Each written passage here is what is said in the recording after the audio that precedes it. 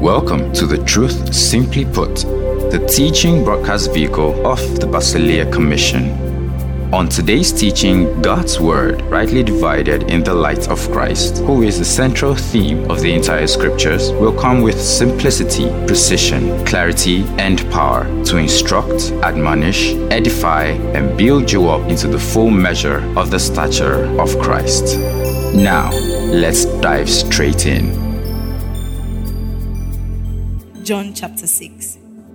Okay, so let's see first verse 29. This is the work of God, that you believe in him whom he sent. Verse 35. And Jesus said to them, I am the bread of life.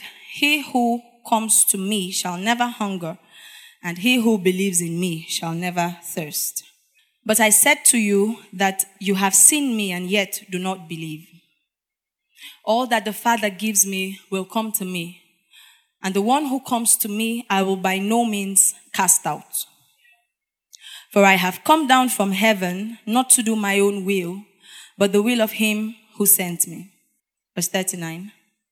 This is the will of the Father who sent me, that of all he has given me I should lose nothing, but should raise it up at the last day. Verse 40.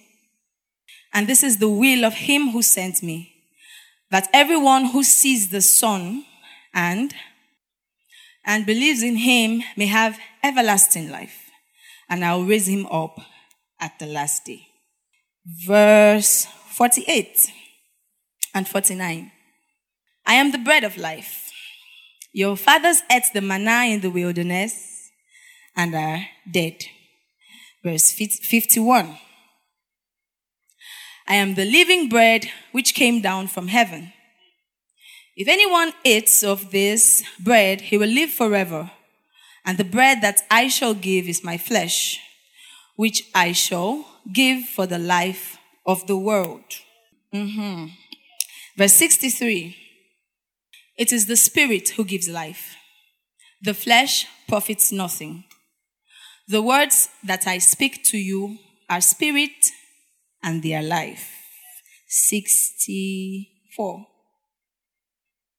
But there are some of you who do not believe, for Jesus knew from the beginning who they were who did not believe and who would betray him. He knew who would not believe. He did not select who would believe. 68 and 69, please. But Simon Peter answered him, Lord, to whom shall we go? You have the words of eternal life. Also, we have come to believe and know that you are the Christ, the Son of the living God. Hallelujah. Okay, so today we're going to be exploring the Great Exchange. Yeah, he swapped it. Okay, so this one is one that has been doing things in my body. But it is his life for my death. His life for my death. Can we say it together? Because Christ died my death, I now share his life. And we all say, he swapped it. Yes, he did. Romans chapter 6 and verse 23. Can we have it in the King James? For the wages of sin is death. But the gift of God is eternal life through Jesus Christ, our Lord. John chapter 10 and verse 10. The thief. The what? Yeah. Okay. So here the thief, he did what? He cometh not, but and I am come that they might have it abundantly. Some people say aboundantly and spell abundantly, but it is abundantly. All right. So we began and we read John chapter 6. And I picked out those verses because when Pav taught, he said, if you read through John 6, you find that Jesus emphasized a lot on life, on the fact that he came to give us life. And so I went to find the verses, yes, where those emphatic statements were. And so we see that at the heart of all that Jesus did, at the heart of the finished work of Christ, is the dispensing of life. That is the, Pav said something along the lines of, I can't remember what teaching it was, where he said that our life, our spiritual life, Jesus dying on the cross and giving us life in the spirit is the greatest miracle ever. And that might not make so much sense to you until you start to critically look at it. There is nothing that God made as in creation that was difficult for him, or that would have been as difficult for him as the giving of Jesus. And now we've given, of course, Pap said it a few weeks ago, that if giving you Jesus was the most difficult thing God could have done, you have all things, right? Now, if the giving of Jesus was the most difficult thing that God could have done, and the giving of Jesus is what brought us into eternal life, it therefore stands to reason that our eternal life that we have been given is the most difficult thing that God could have done. Pav taught us that God looked upon man, and in man he saw the son that he was going to have. In sinful man, emphasis, he saw the man or the child or the son that he would birth out of what was otherwise corrupt. Does that make sense? So Pav said that Jesus did not die to give you this life, this one that you live now in the flesh. He died to give you spirit life. Because if it were that the death of Jesus only gave people this physical life, then all the about 8 billion people in the earth right now, they should all be believers, yes or no? And the more than how many people have forgotten that number? But I read somewhere that statistically, so us 8 billion people who are currently living make up 7% of the entire world population ever. Do you understand? So all the people who have lived before us, yeah? So now on earth we are about 8 billion people. And that's just 7% of the entire number of humans who have ever walked the earth. That's a staggering amount of people. And what Jesus did on the cross covered every single one of those people, whether they tapped into it or not, whether they recognized it or not, whether they accepted it or not. Make sense?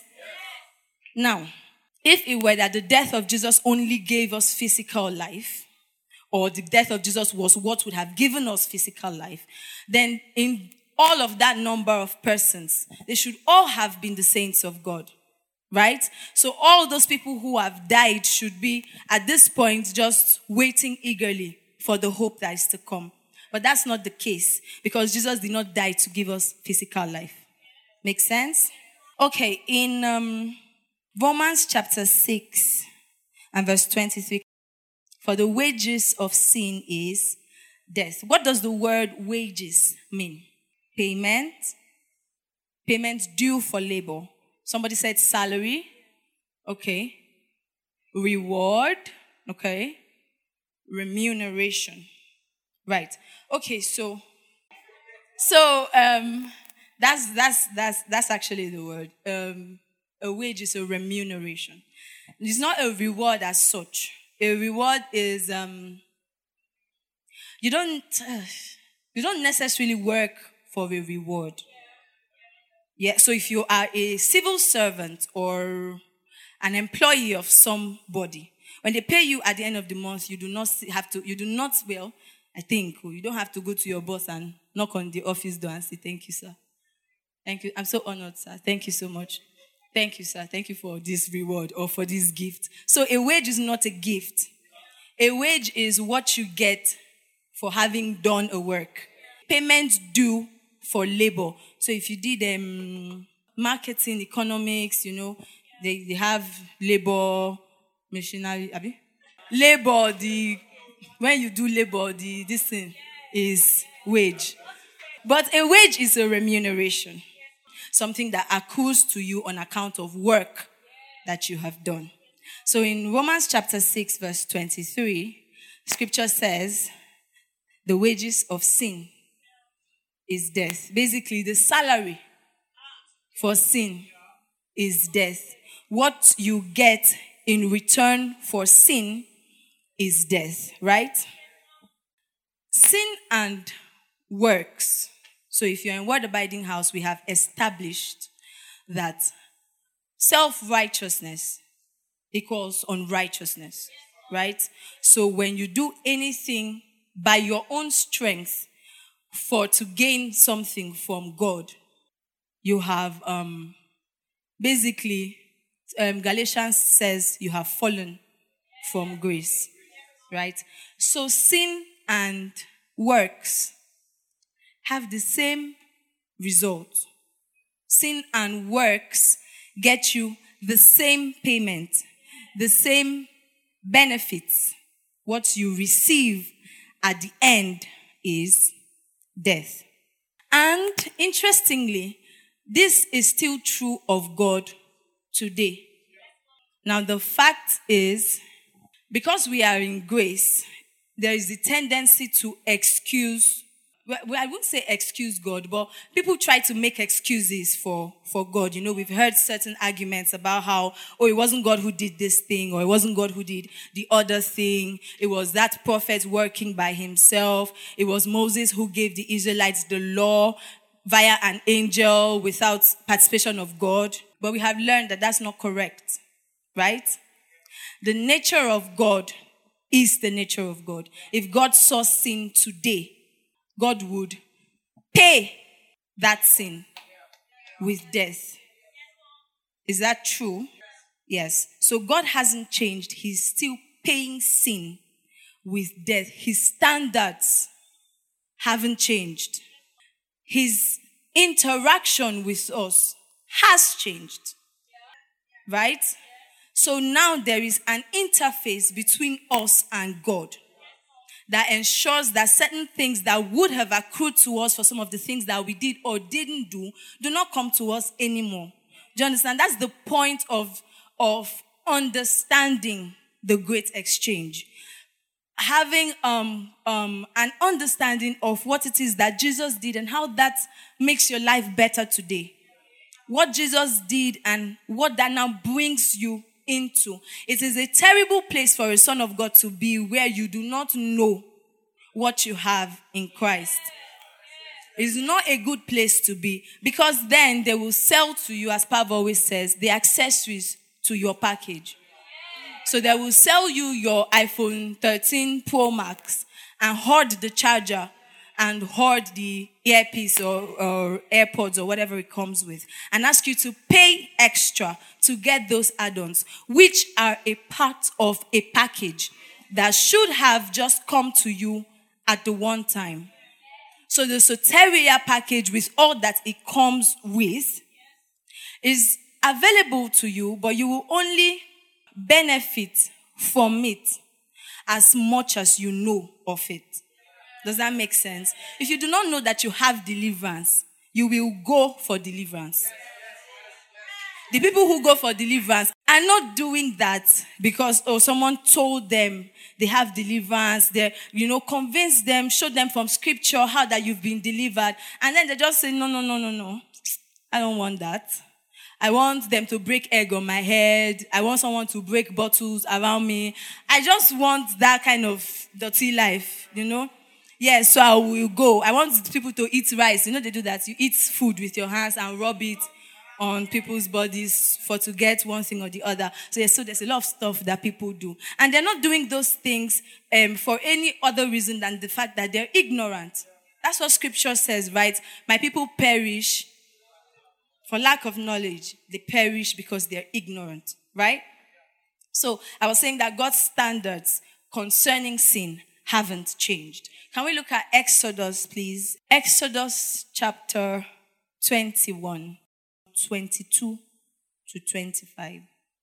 Or if men fight and hurt a woman with child, so that she gives birth prematurely, yet no harm follows, he shall surely be punished accordingly as the woman's husband imposes on him, and he shall pay as the judges determine. So they will punish him as the woman's husband first determines. Then he will now pay as the judges determine.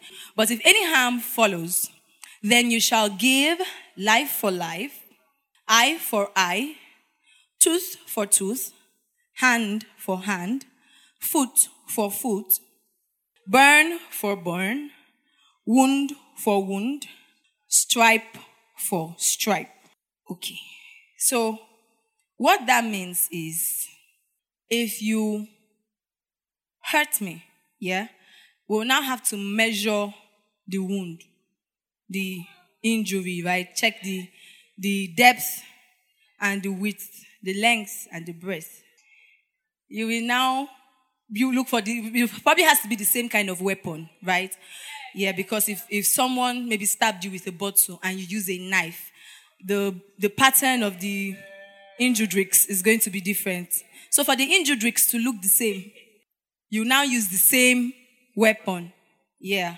So you now measure it and make sure. Who's read The Merchant of Venice? I think it was. Yeah. A pound of flesh. Yeah. And then they now say, okay, it's a pound of flesh you want. And your contract says a pound of flesh. And a pound of flesh is all you're going to get. So that means when we give you this knife and you are taking out your pound of flesh, don't take any extra and let there not be any blood. Because your contract didn't state anything about blood. So basically in the Old Testament, that's what the law says in Exodus, right? Life for life. If you took a life, your life would have to go. If you burned someone, they would have to repay your burn. If you broke somebody's finger, someone has to break your finger. If you chopped off somebody's hand. And it was not allegorical. You know, life for life is not like you take a literal life and they're going to take an allegorical life, you know. You know, like we're aware that Jesus is going to save you a few years down the line. So you know what we're going to do? We're going to take that spiritual life, man. You ain't going to have it. You're going to live and die. There's not going to be any spiritual life for you. That was not the case. The judges, who were they? Priests. We're going to demand your life of you, right? So why is it different now? Because of what Jesus did. If life was demanded of you, the only way to get out of that, there's no way you would not have paid. Do you understand? There is no way for you to have escaped what it is that was required of you to pay. Does that make sense? So the only way would have been for you to trade places with a person or a thing willing and able. Remember that? So Pav taught us when we were doing UTG about how Jesus was a sacrifice that it wasn't just available. It was a sacrifice that was worthy. Do you understand? Jesus was a worthy sacrifice. He was worthy to take on the sins of the world. And if you're in this house, you know the logistics of why Jesus was worthy like that. But for now, we're just going to talk about the fact that there's no way that my life would have been demanded of me and I wouldn't have had to pay with a life, right? So if someone came to take my place, maybe I was being taken to the gallows, I was going to be hung at the gallows at maybe 3 p.m. on a Sunday, right? And on the way there, somebody just runs up and says, no, kill me in place of them. Somehow convinces them and they kill him instead. If they kill me again, they're not going to have to pay for my life. Does that make sense? Because I took a life and a life was given in my place, even though it wasn't my life. Now, if you now came and took my life again after having taken that other person's life, now you owe all of us a life. So you have to pay a life for me. Does that make sense? So the person who you swapped places with had to be someone who was willing and able to take it. Can we all say he swapped it? He did indeed. Yes, Ezekiel chapter 18, verse 20. The soul that sinneth, it shall die.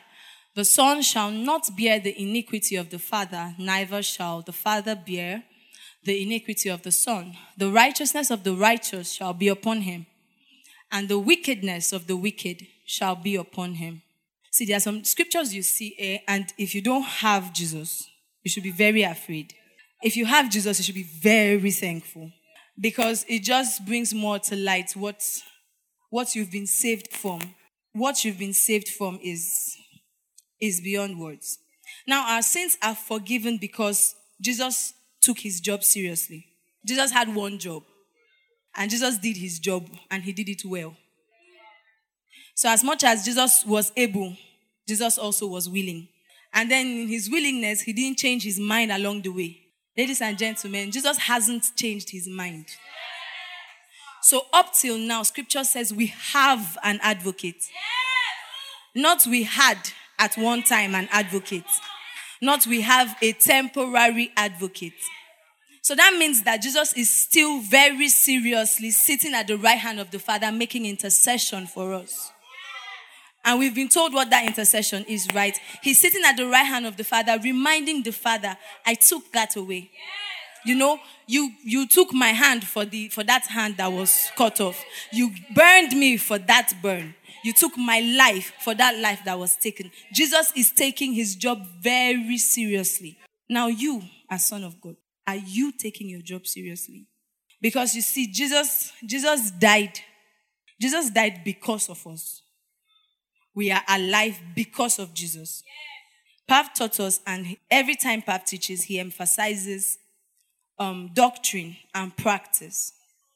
That means that as sons of God, there is responsibilities, right? So as much as we have rights and privileges as sons of God, we also have responsibilities. Now, if Jesus is still taking his responsibility seriously, there's no reason why we shouldn't as well. Okay. There's no reason why we shouldn't take our responsibility as sons of God with as much seriousness as Jesus is taking his. Let's not forget, I know that sometimes it gets easy for us to excuse him and the things he does and the things he did, because maybe we forget that he was actually a man. He was 100% a man.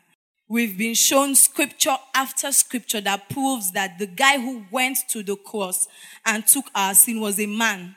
Felt pain like us. He bled like us. Scripture in Hebrews says we do not have a high priest who is not touched. Do you understand? So that means he is touched.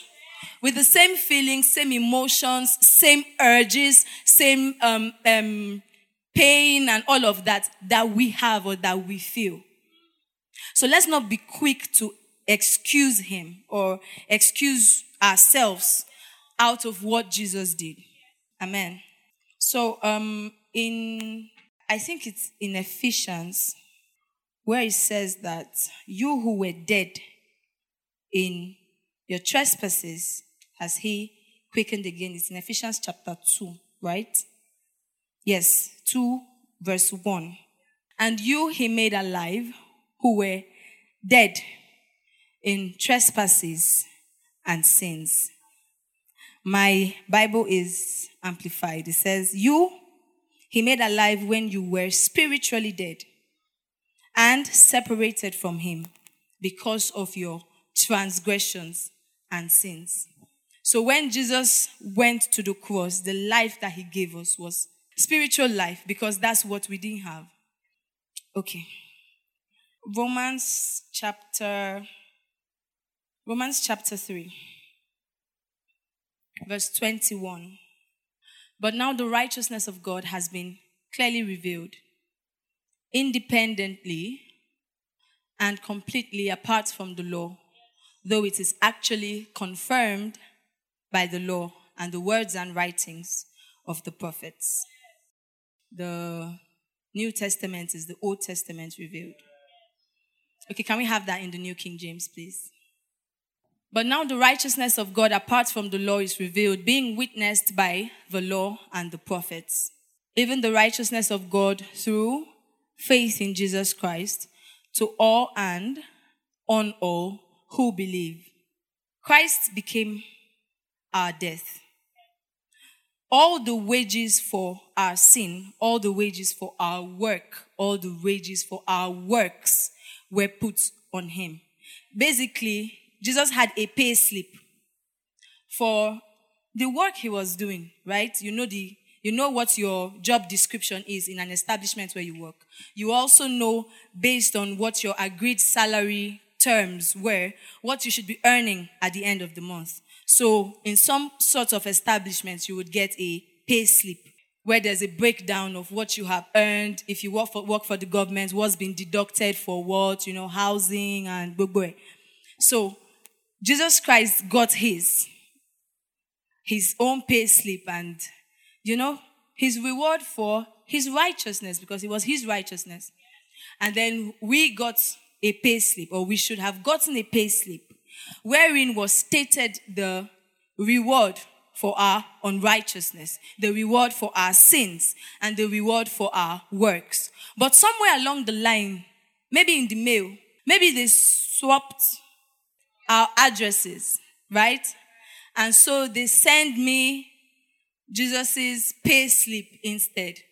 And then they take my own pay slip where is written death and they hand it to Jesus. Do you understand? So, for us now as men, if you got the wrong pay slip and the salary there was lower than what you should have earned, you will revolt, right? You will write letters, emails, fax, send a dove, do smoke signal, anything and everything to make sure that pay me my money, collect your good. So, but if the money is more, if let's say I'm a messenger, and they send me PAMSEC pay slip or pay slip that has PAMSEC this thing, salary, I'm not going to go and say, excuse me, sir. I'm a son of God, sir. I only did messenger work and my salary is not up to this amount, sir. Please reduce. No, sir, please, sir, we don't like those things over here. Sir, please reduce it. Yes. But as a man, what you would do, or the only kind of payslip you would contest was the one that is less or worse than what you earned. But if it is more or better than what you earned, you will hold it with both hands and hope that nobody notices the error. Okay. So for our sin, Jesus' pay slip was reworked. So it has his name, but the earnings aren't his. Did Jesus sin? He was a sinless lamb, right? So Jesus did not sin. Jesus did not have to sin to become sin for us. Such that on the cross, all our sins were put on him. And it's not because Jesus sinned, which again is what we should ask religious folks. So if Jesus didn't sin to become my sin, why do I have to do good to be righteous? Why do I have to be doing good things in order to have righteousness accrue to me? It's an imputed state. So righteousness is imputed to us because of what Christ did, not because of what we could have done. Yeah, so if you now go and read the law, you find that you can't keep them, all of them. And then James chapter 2. Okay, James 2 verse 10. For whoever shall keep the whole law and yet stumble in one point, he is guilty. That's very scary. That's very scary. So when I see stuff like that, I shudder. And also it brings to mind or makes me understand or realize more how deep and wide the love of God is. Because a guy that can give you this kind of rule, yet still puts in place the things that he did to make sure that this rule never applies to you. Now that's a height of love that is yet unseen. Okay. Now, at the swap, we intercepted Jesus' payslip, right? I was saying, and it was sent our way. Now, the sinless life that Jesus lived gave us righteousness. So, if Jesus died because of me, I should live because of him. Jesus died for me, so I should live for him. So, the blood shed for atonement, Papa said this a lot. The blood of Jesus that was shed, or the blood of Jesus that was required for atonement of sin, wasn't physical blood. We got that? It's not the physical blood of Jesus, such that he always says you would need to have a receptacle to pack it and then go and hand it to the Father. That's not the case at all. It wasn't the physical blood of Jesus that saved us. Matter of fact, the physical blood of Jesus in itself was of no consequence. The physical blood of Jesus was inconsequential. Scripture says the life of a thing is in its blood. So now at the shedding of the blood of Jesus, the significance of it is the giving of the life of Jesus, right? So that is what warranted your atonement. That is what warranted our atonement. It wasn't the physical blood of Jesus as such, right? All right. If we were dead in trespasses, that means that we didn't have a life. That's what scripture says, right? We were dead in trespasses. That means that we did not have a life to give. That means that there was no actual basis upon which a proper exchange could have occurred. So if it was some kind of merited thing, right? It would have been that, okay, Jesus had something about as good as what I had. So we just swapped it. So he has, I don't know, what's the equivalent phone to like an iPhone 13? Maybe Samsung S21 Ultra. Okay, so I have an S22 and Treasure has an iPhone 13 Pro Max, right? And after a few weeks, we're like, I'm sure bored with Android. You're like, I'm bored with, what's your iOS?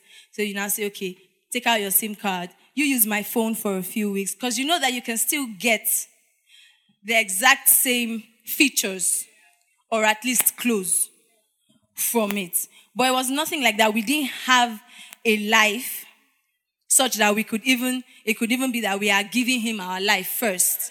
Do you understand? That's why Pap always says that we don't give our life to Christ. Because you didn't have a life to give to Christ. So if you were dead in trespasses, why are you giving to him? But the word says to receive the life of Christ. And the life of Christ was given freely. The life of Christ is on offer freely to everyone who believes. That's what scripture says. There's no place in scripture where you can actually show where it says that we should give our lives to him. We don't have a life to give. So for sons of God, it behoves you to accept the God life.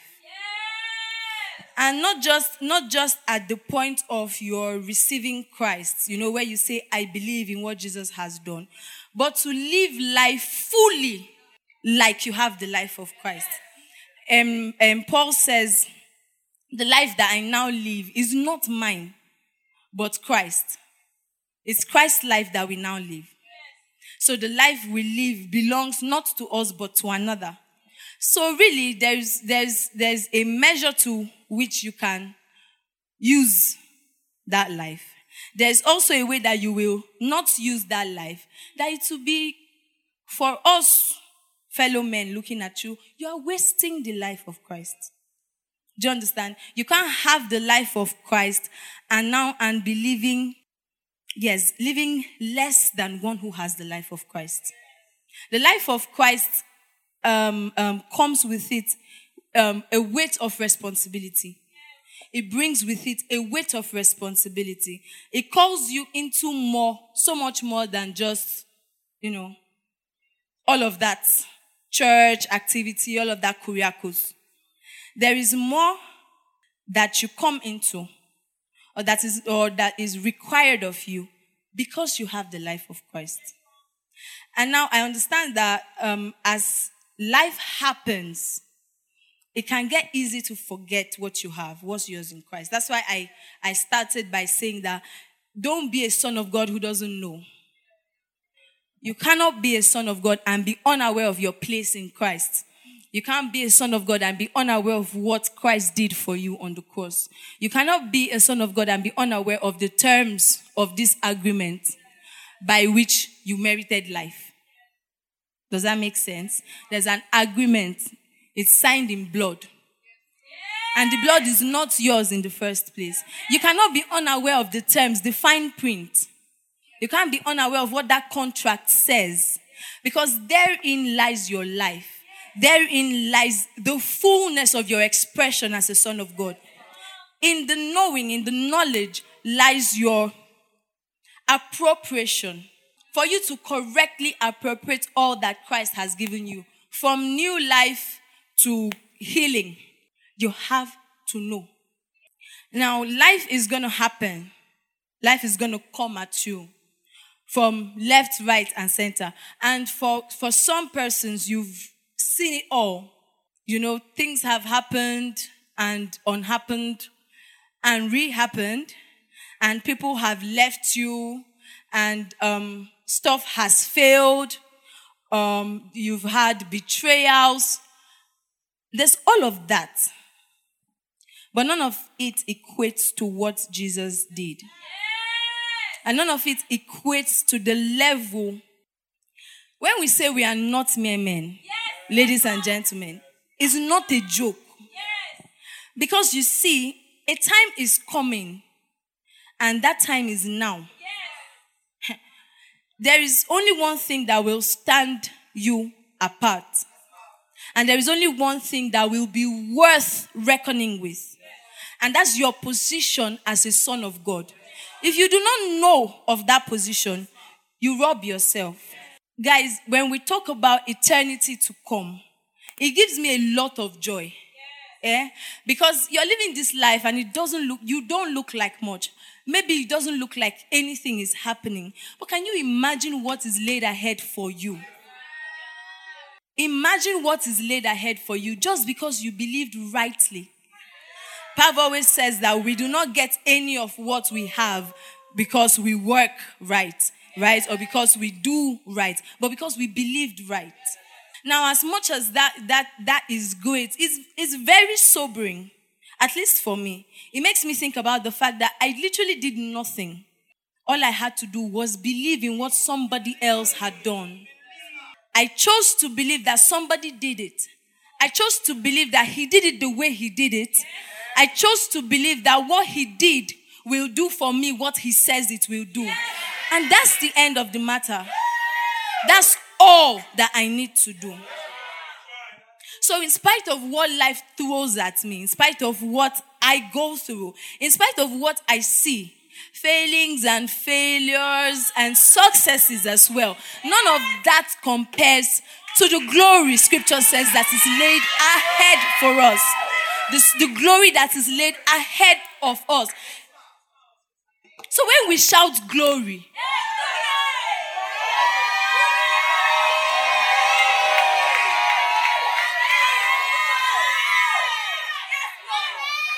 see, some things will always make more sense upon having arrived at knowledge.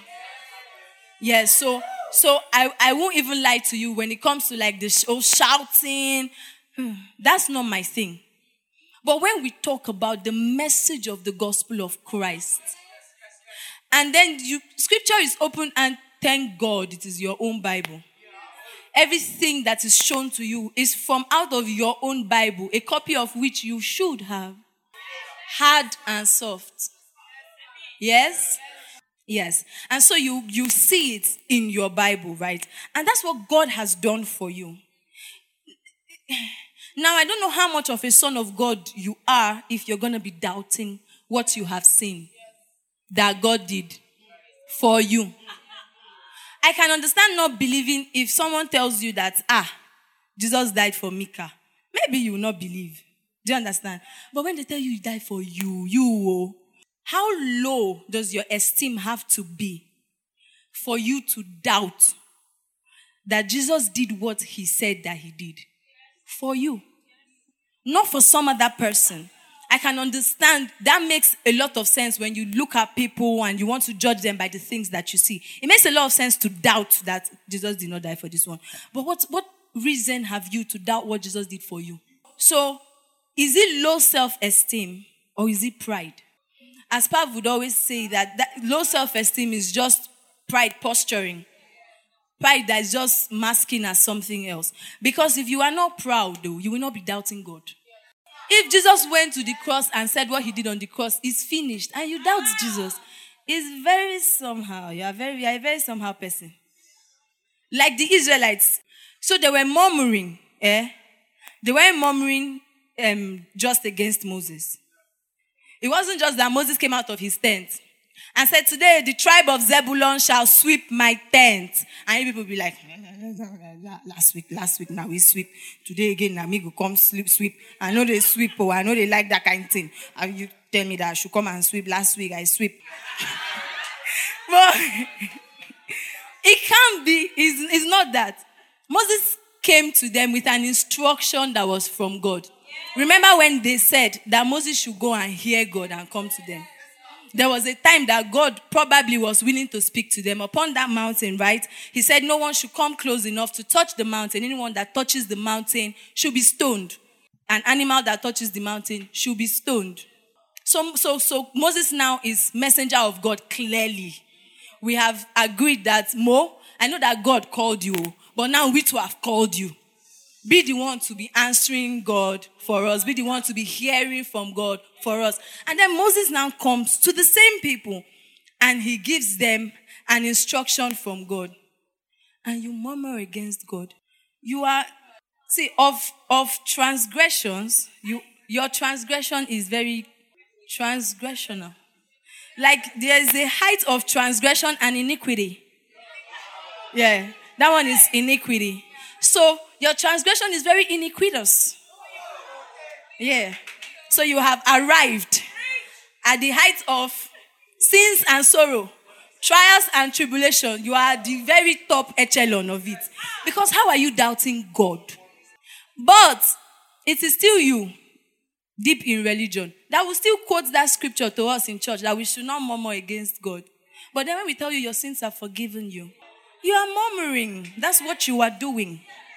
So when you say all sorts of things that do not agree with the truth of God's word, Romans says the gospel is power. And we're taught why is it power? Because it reveals the righteousness of God. So if you do not have an understanding of God, you do not have an understanding of the righteousness of God. Therefore, you do not know the righteousness of God. You are lacking, basically, in basic knowledge of what the righteousness of God is. You have no clue what it is. So if somebody knows this gospel and shares it with you, however simply or elaborately they put it, it is for your benefit that you believe it. Because it is the word of God. God is not a man that he should lie, nor the son of man that he should change his mind.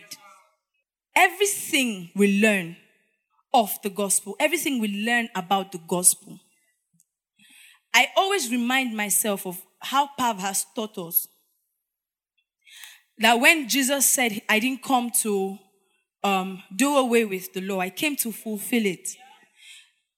I like to remind myself of the weight of what that fulfillment actually means.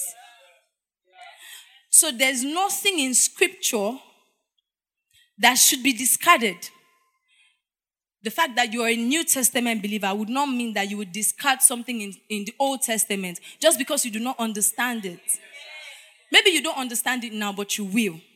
Because you will grow. But more importantly, never forget that the New Testament is there to reveal what is hidden in the Old. So as you go along in your growth, there's stuff that you will stumble across. And the New Testament is going to unpack it. The New Testament is going to reveal it. You are going to be fine. You will be all right. as far as knowledge and understanding, because it is promised us in Ephesians, right? Until we all come, which means we will all come. Yeah, Pap said a few weeks ago that there is nothing, no instruction or no word from out of scripture that hangs in a vacuum, such that if that instruction came to you, you do not have the equipping or the ability to carry it out. But because it exists in scripture, therein lies the equipping that you need. Right? Ephesians 4:13, to a perfect man, to the measure of the stature of the fullness of Christ, till we all come. So we are assured that at some point, we're all going to come. For me, it would be nice if we all came there very, very fast. The sooner, the better. The earlier, the sooner. You know? Chap. Because there are things to do. Was it a hymn or something that was sung on Friday? And it said something like, when we have been in his court or in his presence for 10,000 years, it would just be, we will have no lesser days to sing. Basically, after 10,000 years in God's presence, we still have more than 10,000 more. Bro! You guys, you don't understand. Do you know what is 10,000 years? How old am I? You are in the flesh, bodily. You're going to be tangible. The body that is coming is going to be tangible. You will see your other, fellow person in the kingdom, and you will give them high five, and you will hug them, because we are all together in this. So when Pav taught us that you will recognize, if you don't recognize them, how will you know? Bust my brain, guys. I look forward to it. I look forward to what is mine in Christ. And I'm not just talking, growth and maturity in the earth, all those other things in the earth, food in the earth. No. That's great. It is great that we are going to have all those things, all those material things. But what's most important, guys, is that this mortal coil, this mortal realm will pass away. But we won't. Hidden in Christ, in God. It's not just words, guys.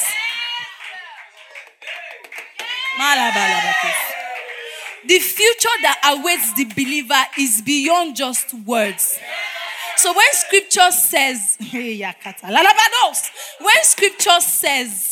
that these words are spirit and life, and this scripture also says that the letter kills, it is necessary for you to open your eyes so that you see what you need to see out of the scripture, because there is more for you in Christ, in God, than what is being sold to you, than what it is that you are holding on to now. We have so much more. So when we sing, we have hope. Some of us will sing it very differently. Because maybe you are hoping for your results that was missing to be found. But my hope is beyond that. The things I am hoping for are beyond the things that you can see. Do you know what is result? There's a place we are going where the things that are more important, scripture says of that city, there will be no need for sun. God himself is the light of that city. The streets of that city paved with gold and precious stones. And let me tell you guys, the streets are paved with gold. The Bible calls it gold because we can identify with gold. But it is beyond gold. It will not be gold, though.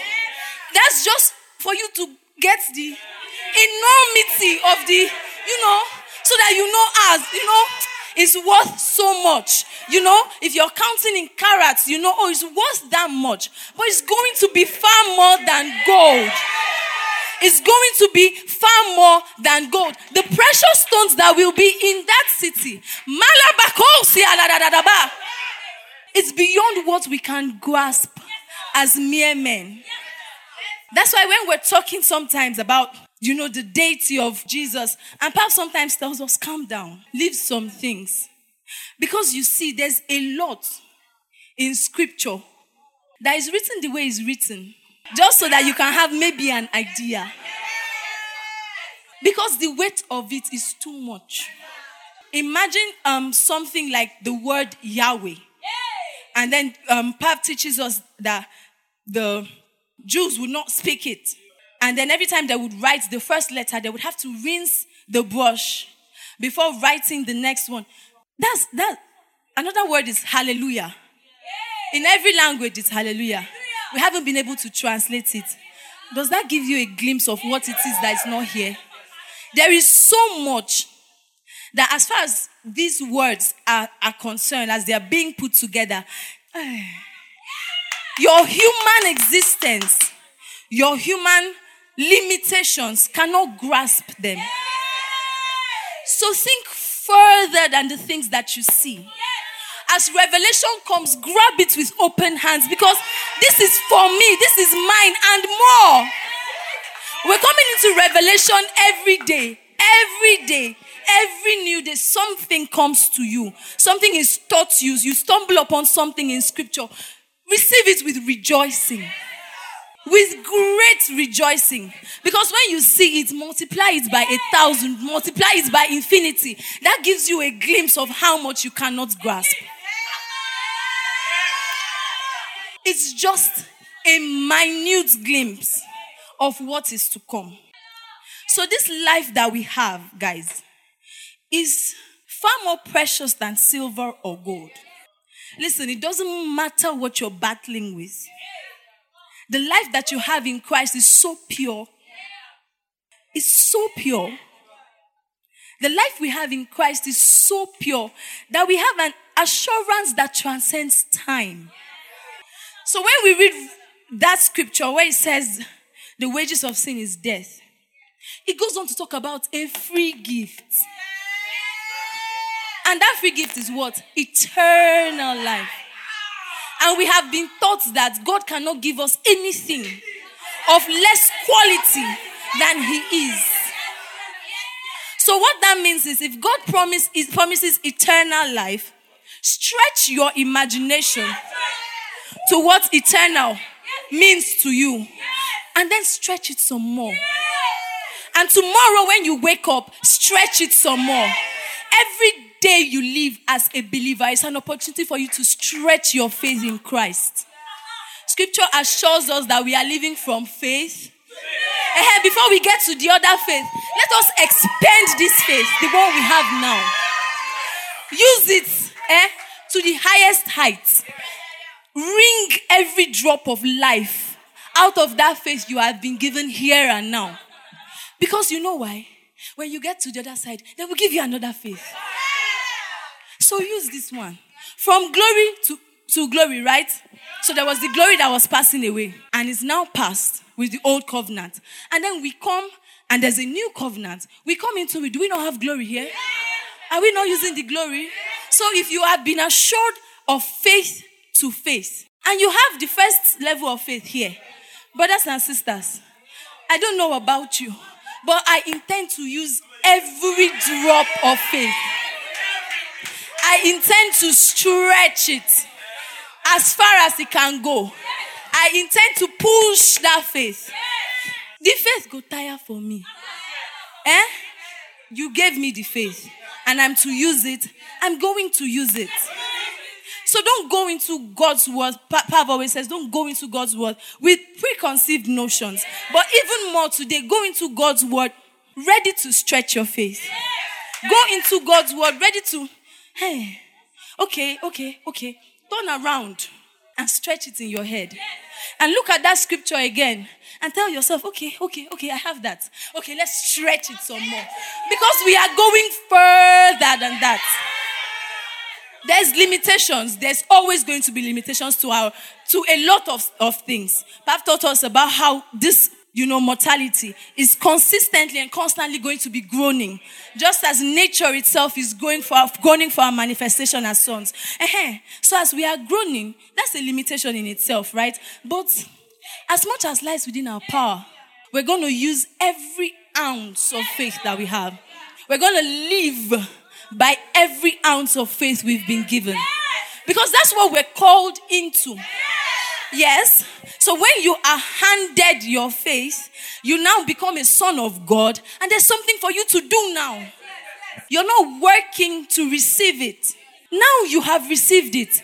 Work it. Work your faith.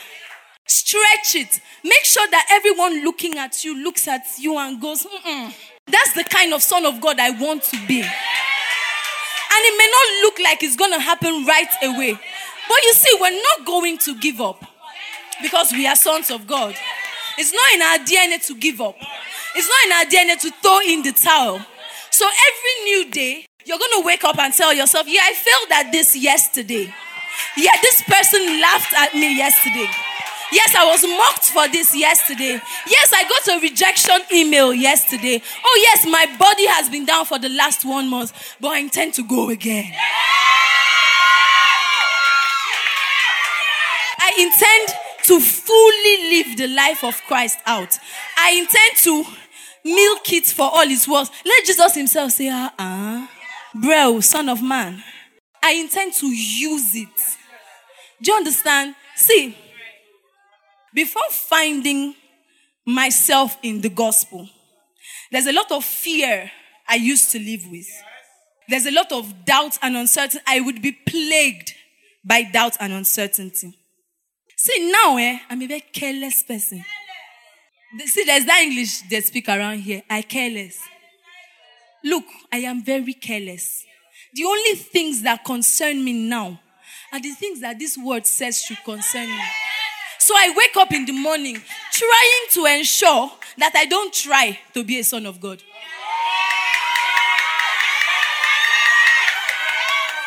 I wake up in the morning living the life of Christ as little as I can. And to the next day, add a little more and take more of a step. Listen, as much as we say that growth is evident, growth doesn't hide.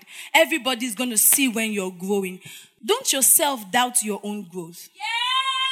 Because the truth of the matter is, there's things that only you know that you deal with. There's things that only I know I'm dealing with. Matter of fact, I may not have known that I had this problem, such that by the time the Holy Spirit begins to work, it is after the work has been done, and I'll say to myself, this wasn't you before. But something has changed that I didn't realize was a problem when I had it. Does that make sense? So look at yourself every day. Tap yourself on the back. Mika, you are trying. Okay, it's a new day. Let's go again. We're not ever going to give up. We are not mere men. Men give up, right? It's a man thing. Because of mortality, because of weakness. At some point, you're just going to say, you know what, this is fine and okay for me. I've come as far as I can go. I'm tired of stretching. I'm tired of pushing. So I'm just going to accept this as it comes. But that's not true of you as a son of God. You are energized by the Spirit of God on your inside. So you can't live less than one who has the Spirit of God. And so you will not give up where others are giving up. So when others are running 10,000 miles, you can go 20,000 and then stretch some more. We have life. Life that doesn't need validation to thrive. The life of God that we have, the life that Jesus gave us, doesn't need validation to thrive. That means people do not have to speak well of you for it to be true that you have the life of Christ.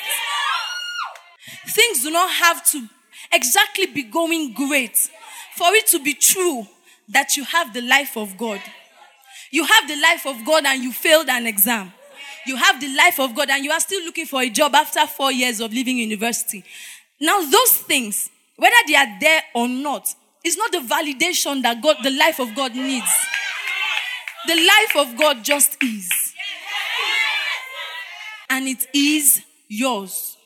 So it's very possible that you might not look different today than you did the first day you heard the truth of the gospel. And that's fine. it's very likely that you look in the mirror and you probably still see the same crazy Raz girl. You probably look in the mirror and you still see the kind of person that, people really don't think you matter. Or someone who's really not doing much with themselves. That's why we have the Holy Spirit. And that's why we have the Word of God. That's a deadly combination. That's a, if you mix it together, it's such an explosion, such a conflagration of flames in you that you cannot sit still. Yeah, so in the meantime, as you are becoming and growing and becoming more of what the life of Christ will get you to be, take the Word of God seriously. Because like I said, you won't amount to much as a son of God if you don't know what God's Word says about you. So take God's Word seriously. Guard what you have learned with your life. Guard this gospel that has been revealed to you with your life. The disciples said to Jesus, where would we go? You have the words of life. There is nothing, guys, there is nothing, not a thing that should ever take you to the point where you doubt God's word or look for something to pad it up, to make it worth more. I mean, we went out, we heard all sorts of things. We spoke to people who knew God, but they believed that Adam has another wife. We saw it from philosophy to spiritism to everything else. And Pav has told us that all of that is just man's effort at making sense of all of this. Man is just doing. Man is just blindly doing something to make sense of something. Remember, it is said, or we've been told, that man is not made to just sit and collect, right? You want to feel like you are involved. There's that sense of responsibility that every man requires. No matter how lazy you are, you want to feel like you had a part to play. And we're seeing it everywhere. But I'm going to leave you guys with this. Guard what you have received with your life. The life of Christ that you have is real and tangible. It's more tangible than everything you can see, touch, feel, taste right now. So let nothing, let no one, anywhere at all, doesn't matter who they are. Paul speaking to the saints says it doesn't matter whether we or an angel comes to you. See, there are some things you hear and see that you should take very seriously. Because it is going to be the difference between life or death. And I mean that very seriously. There are certain things that we see that are the difference between life and death. Jesus said, I put before you life and death, right? And he goes on to say, I would that you choose life, that you might live. If you have chosen life, you better live. If you have chosen life, you better be living it until you live it. Yes? So live life until you live it. Hallelujah. Okay, let's read Romans chapter 8 from verse 31. What then shall we say to these things? If God is for us, who can be against us? Next verse.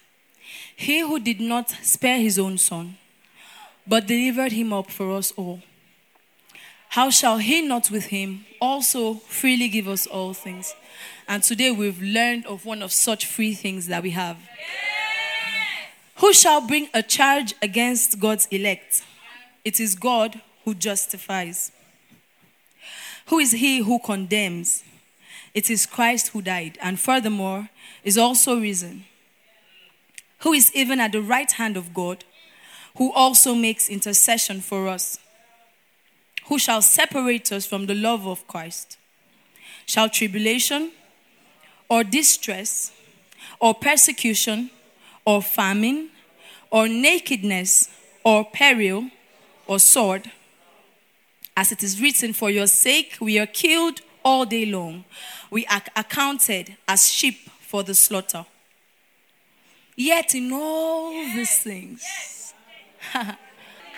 yet in tribulations, yet in trials, yet in sickness, yet in peril, yet in distress, yet at the edge of the sword, we are more. Hallelujah. We are more than conquerors. Word Abiding House, can we just pray that in for a few minutes? We have life. We are assured of life. Oh, there is life that is ours. Life that now belongs to us. Maladadadosia. Malakatinda la de katozia. Shalabadabakozi netiano satayada. Ejekelegede bakozi nemea de la kozia tayada. Manoza katanda li kashiba dalada babakosia. Hallelujah.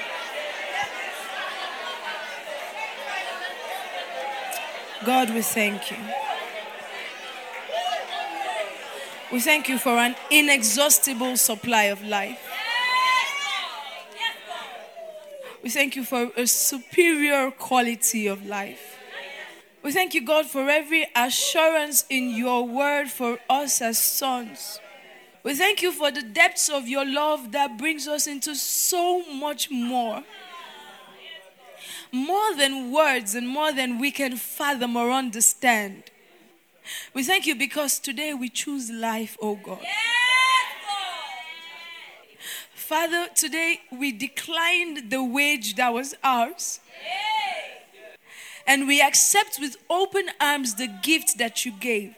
We're going to use this gift, oh God.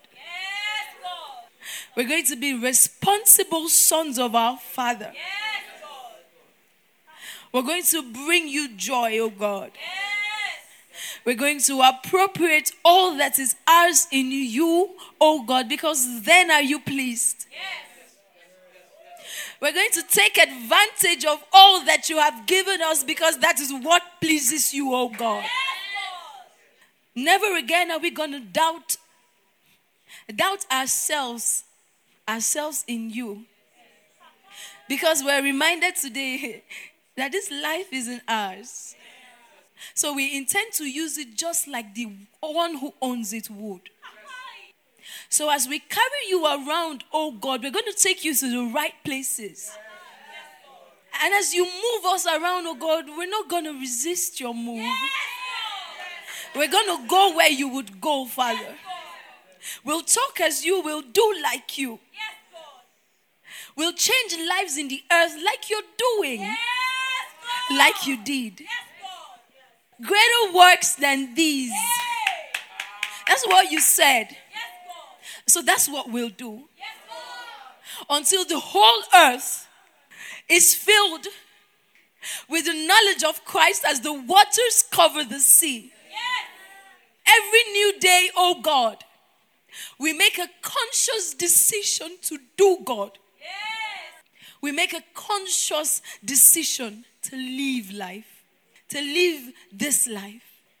To live your life. Just like you would. The way that you would have us.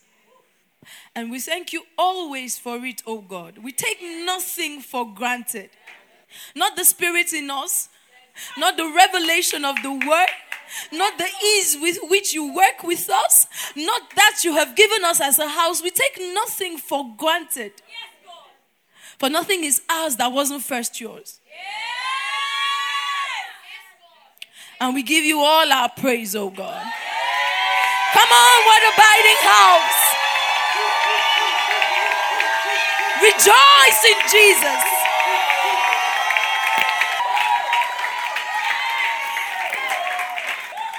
Hallelujah. Hallelujah. Now, this might be something that we've heard before, guys. But as Paul would always say, and as Paul himself says, It is profitable for us that we're reminded of these things. It is profitable for us that we are reminded of these things. It is profitable for us that we're reminded of these things. Well, that's it for today's teaching. We trust it has been worth your time. For more of these messages from our stables, kindly subscribe to our teaching podcast at www.thebasileacommission.podbean.com or via the Podbean app on your mobile device. For inquiries and further information, kindly send us an email to info@thebasileacommission.org or find us on social media with the handles @TheTruthSimplyPut or @WildTheChurch. You can also send us an SMS, call us, or connect with us via WhatsApp on +234 70 881 8864. Finally, if you would like to give to support the work that we do, kindly follow the Patreon link in our podcast or contact our office for details. Thank you.